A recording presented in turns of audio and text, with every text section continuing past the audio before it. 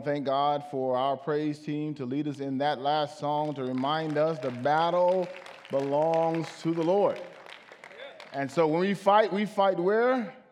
On our knees, because we know that prayer has the ability to pull down strongholds, and we continue to pray that God would help us in our times of need. Thank you so much for being here on this Sunday morning. To all of our guests, I want to reiterate the welcome that went out earlier. You are so welcome, so glad you are with us as we center our attention on a God who is worthy to be praised, because this is the day the Lord has made, and we ought to rejoice and be glad in it. Indeed, we are striving to do just that, knowing that God is still with us. On this morning, I invite your attention to that 139th number of the Psalm. I invite you to join me in your copy of God's Word, your app, whatever you have that would be able to show you the words of the sacred text. This morning's message is going to come from that 139th number of the Psalm. When you find it, you'll see words similar to these. I'll begin with verse 1. David writes, "O Lord, you have searched me and known me. You know when I sit down and when I rise up. You discern my thoughts from afar. You search out my path and my lying down and are acquainted with all my ways.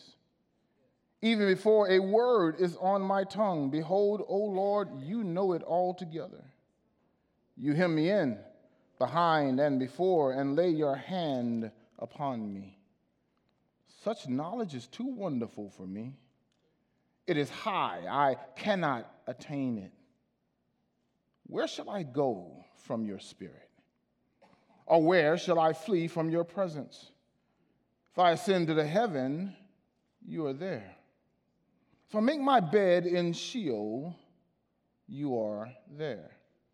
If I take wings of the morning and dwell in the uttermost parts of the sea, even there your hand shall lead me, and your right hand shall hold me.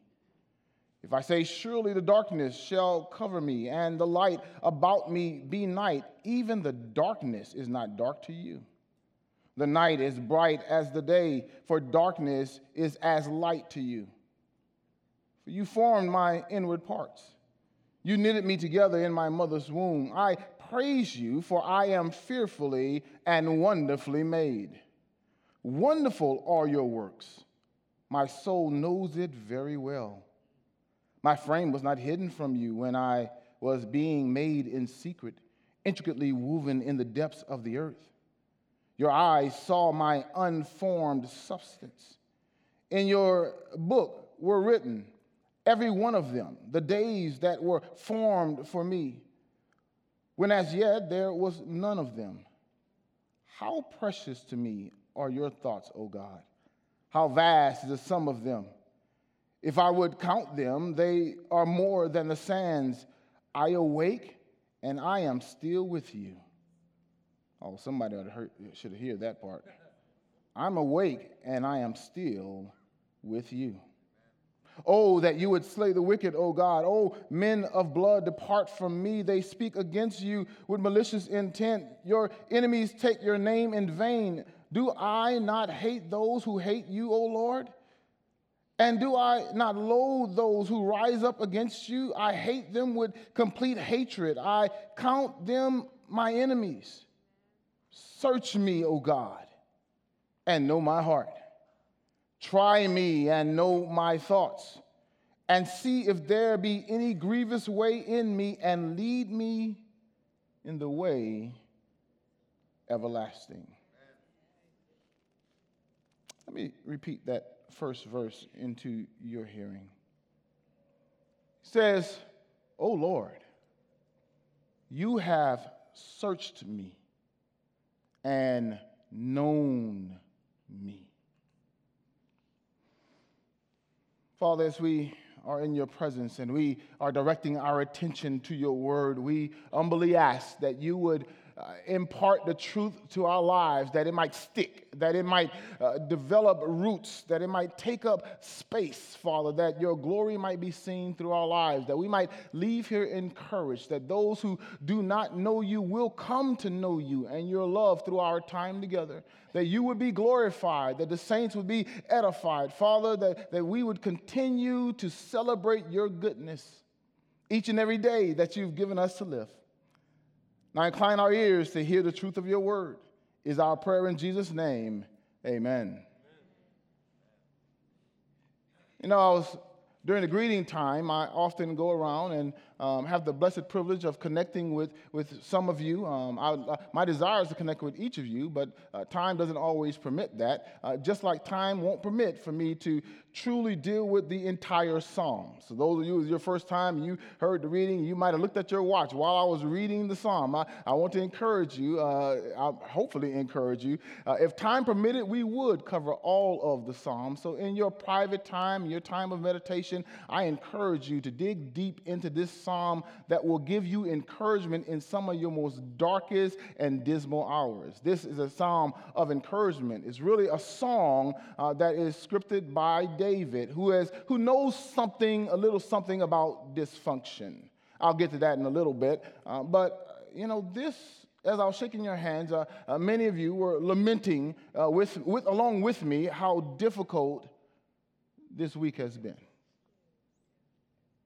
How trying, as we hear of devastation all around us, to the degree even in our home state, it's been a difficult week. Much time and prayer and deliberation has gone over those impacted by the murderous mayhem that continues to seem to be pervasive, both privately and publicly within our society. Can I be honest with you? You know I'm going to do it. I have the mic. But my heart aches. Not just my heart. I'm sure so many hearts ache at the horrent atrocities that seem unending, and then the seeming apathy of some that lack affection to really want to bring out lasting change. I grieve, just as you, with all that is happening in our society. But I come this morning not with a sermon. Pastor, I know you're here, and I'm so glad you're with us on this Sunday morning. I come with a message. And the message, Anthony, for us is to remind us that God is here. That he is available to each and every. Is this mic on? Let me check for a moment. God is here. He hasn't abandoned us. He hasn't distanced himself from us. In light of all that has happened in our lives and through our lives, there is one thing that remains true, and that is the faithfulness of God. And if you don't hear anything else that I tell you, I want you to hear me tell you God is available for you. That he is. I mean, we need him with the society that we live in. So no doubt, no wonder why psychologists have diagnosed a large majority of Americans to be living in a perpetual state of trauma and going into deepening depression. Major depression disorder is the leading cause of disabilities in the United States between the ages of 15 and 44. And of that, only 61% are receiving treatment. Depression, discouragement. If we're honest about it, some of us have spent some time there. We don't like to talk about that in church, though, do we? But have you ever been in one of those low places where it seemed like everything is going in the wrong direction? That's really where the psalmist is. And for many of us, depression and discouragement may feel like God is distant or disconnected. I want to just talk to you on this morning. I want you to know that God knows where you are. He knows your heart. He knows your hurt. He knows your pain, and he compassionately calls you to know his heart. The God is inviting you to get intimately close with him. Because he created you. And so today, in light of the theme that our senior pastor, Pastor Jared, has so wonderfully led us through in this series of face-to-face, I want us to address it from a slightly different perspective. He is traveling on vacation, and we're praying for he and Debbie that it's going to be a wonderful time of renewal and refreshment for them. But I want us to look at this. We've been talking about relationships. We have been looking at our relationships with our parents, and as parents with our children, and as spouses with one another. But today, in light of everything, I want to address this with this series in our minds, but address it from a different perspective, because I want to challenge you. And I'm going to go ahead and give you a warning. Here's my disclaimer, okay? This may seem individually intrusive. This may seem like I'm probing a bit, but I am going to challenge you with God's word. I want to challenge you here to remove the mask and look into the mirror of God's word.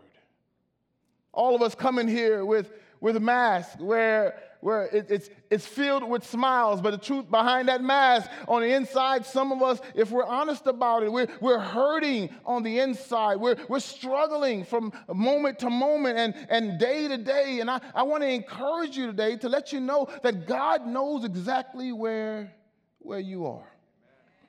Now, Anthony, I told myself in my time of meditation that I would be conversational. But if I slip into preacher mode, well, that's just what God called me to be. So that's just what it is. But I want to propose to you to look with me beneath the mask. Today, I invite you to be challenged to see the you that God knows. I want to challenge us, Hillary. I want to challenge us to see ourselves the way God sees us. Verse 1, in all the relationships, you also have that relationship with yourself, okay? That's where we're going here. And I want to challenge us to come face-to-face with ourselves. I'm not talking about the gram self. I'm not talking about the Instagram self or the profile. No, I want to get beneath, just a deeper, if you don't mind, with the real you. The you that you know that God knows about you. Anybody want to leave yet? Notice what the text says. Princess, it says in verse 1, he says, "Oh Lord," what an expression to make when you realize what he's saying. "Oh Lord, you've searched me." That's past tense. It's done. It's completed. He says, "And you have known me." On the outset, I want to help us to understand that if we don't know it just yet, the truth is that there is nothing about you that God doesn't know. I know there's a pause there, because sometimes that can create some trepidation in our lives, Brother Doug, because we know what we do know about ourselves, and just the idea that God knows what we know about ourselves is enough to cause some concern. Oh, you act like you haven't done anything that would cause some concern. And yet, in all that God knows of us, he invites us to know him. Because, Angie, what is really true of God is that God is omniscient. Now, David is not writing this text as a theological treatise, but we can lift up some truths of God's character and person and being from the text where he says, you know me. You've known me. Nothing about me, David says, God, you don't know. So let's go ahead. Since you don't want to talk about your history, let me pull back a little bit, Sister Paulette, in David's history, because David knows something about dysfunction. David knows what it means to grow up in a dysfunctional household. How do we know that his household is dysfunctional? Because when you follow the trajectory of his life, you realize that he lived in a house where his father didn't even give him credit when the prophet was coming to find out who the next leader of Israel would be. When he was coming to find out who the next leader of Israel would be, his father, David's father, brings everyone up with the exception of David.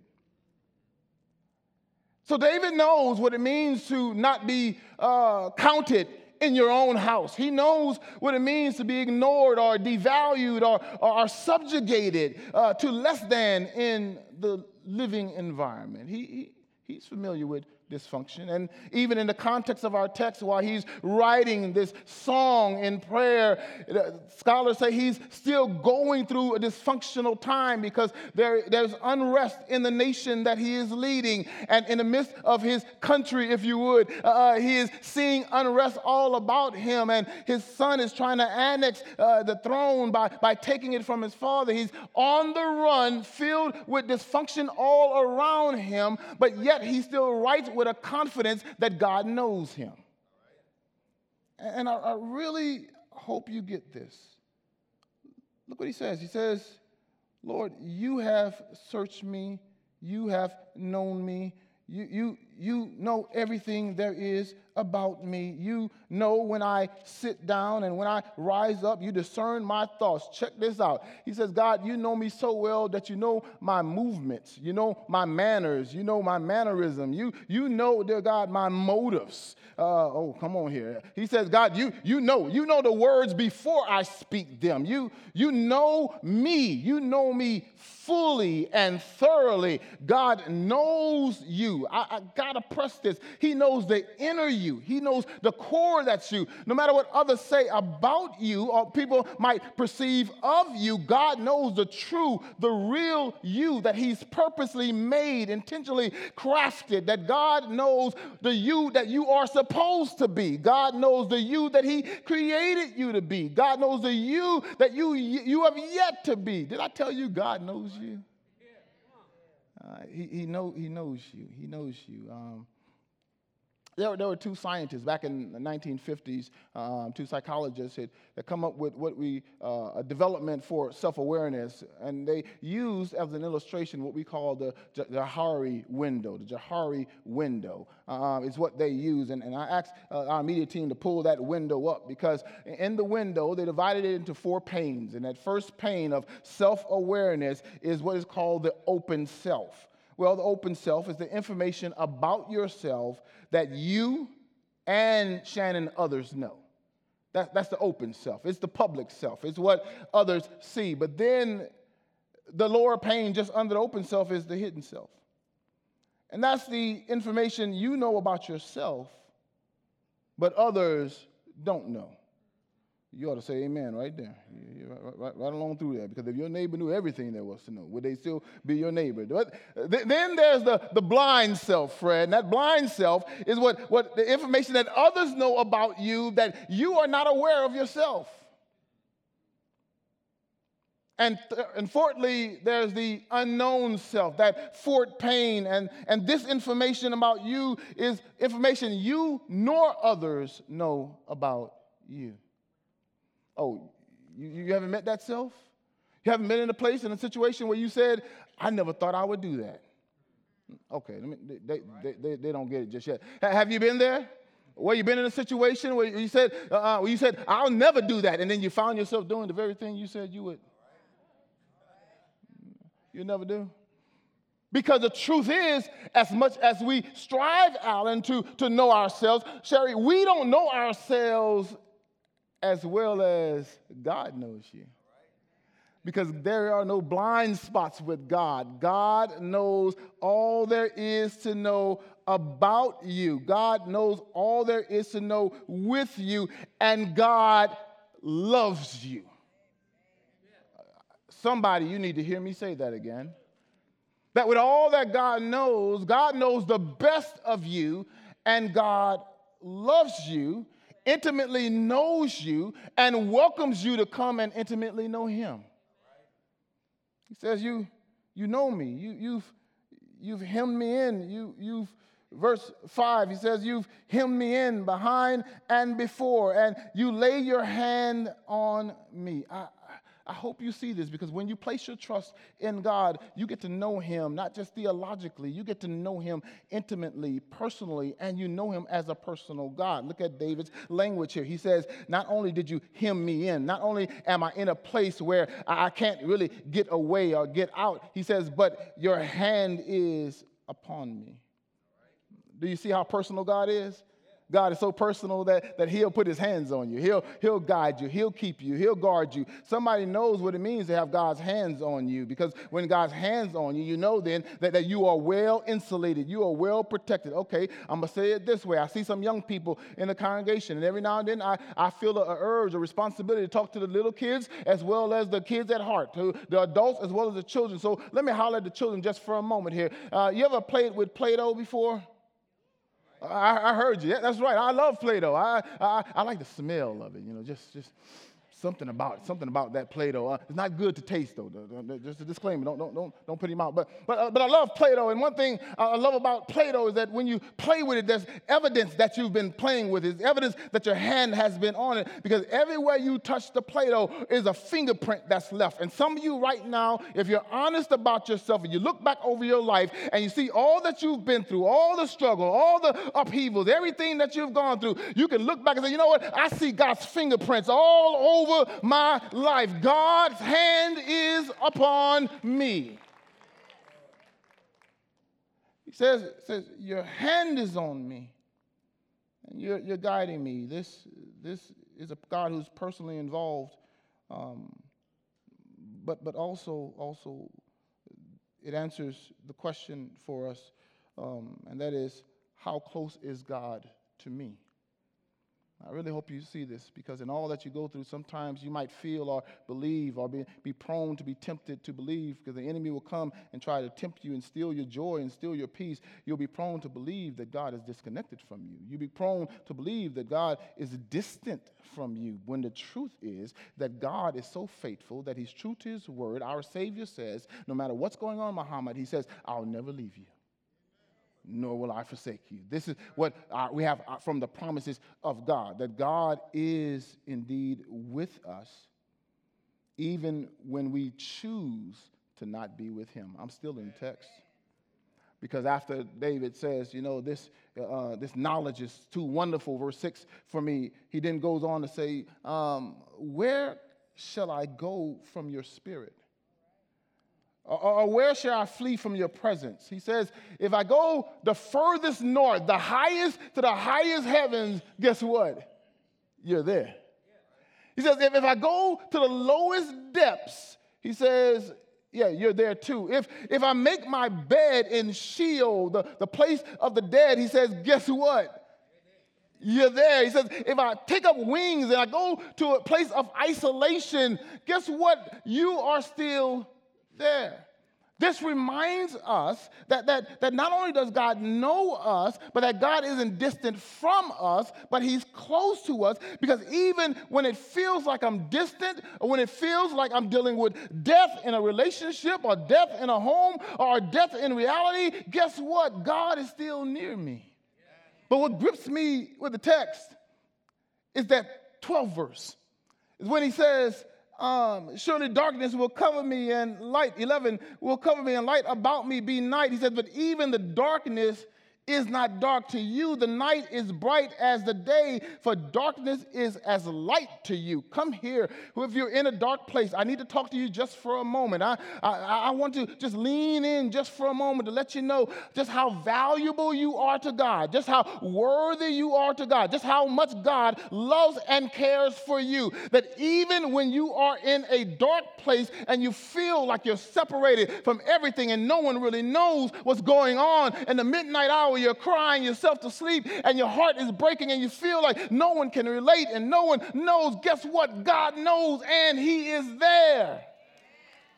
I I'm trying here. The reality is because God sometimes does his best work when it gets dark. Okay, you're not with me just yet here. I'm in Genesis now. Genesis chapter 1, verse 1, where it says, in the beginning, God created the heavens and the earth was formless, was void, and darkness hovered over the face of the deep. And God said, let there be light. I can't finish Psalm, so I know I won't finish Genesis, but here's the deal. God does his best work because before he created light, he created the heavens and the earth. I'm getting excited already. That before light came, he created heaven and earth. And if God can create heaven and earth in the dark, when you're in your dark place, God is still creating something on your behalf. Why? Because God loves you. And he welcomes you because he values you. He values you because he's the one who created you. He calls you because he created you to be loved. I hope you get that. That he created you that you might be receptive to his love for you. You're longing for something, and what you're longing for is the love of God. And so look what the psalmist says. He says, I praise you, verse 14, I praise you because I am fearfully and wonderfully made. Wonderful are your works, and here's what gets me, and my soul knows it very well. This is where God wants you to be, that you would know just how close he is to you, that you would know just how valuable you are to God, that you are made by God carefully and intentionally, that God made you purposefully, and he made you to receive his love. And he says, wonderful are these works. But he says, my soul knows it very well. See, I told you you're valuable to God. You're seen by God. God's close to you. God deems you worthy of his love, so he gave his all for you.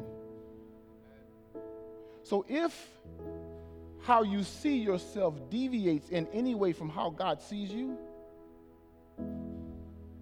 you're wrong.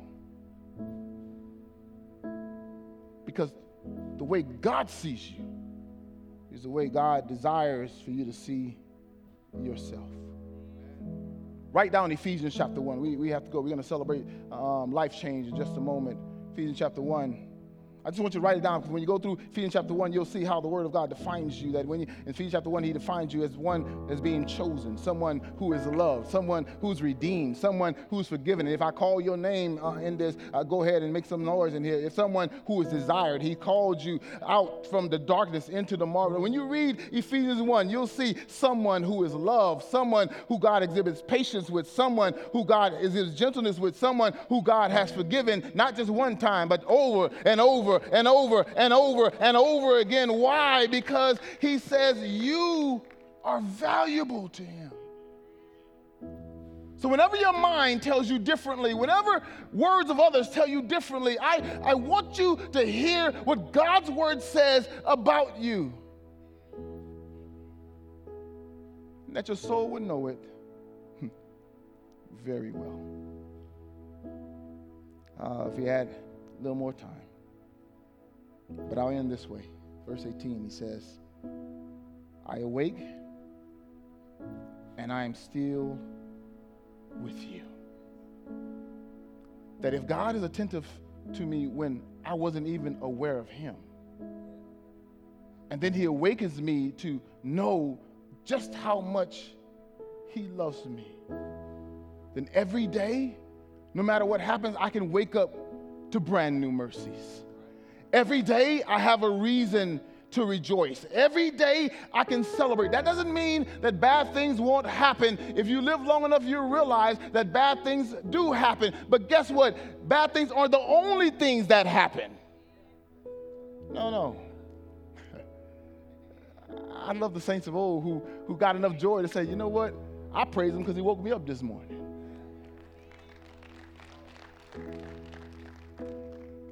And if you can, stand all over the building. Just stand.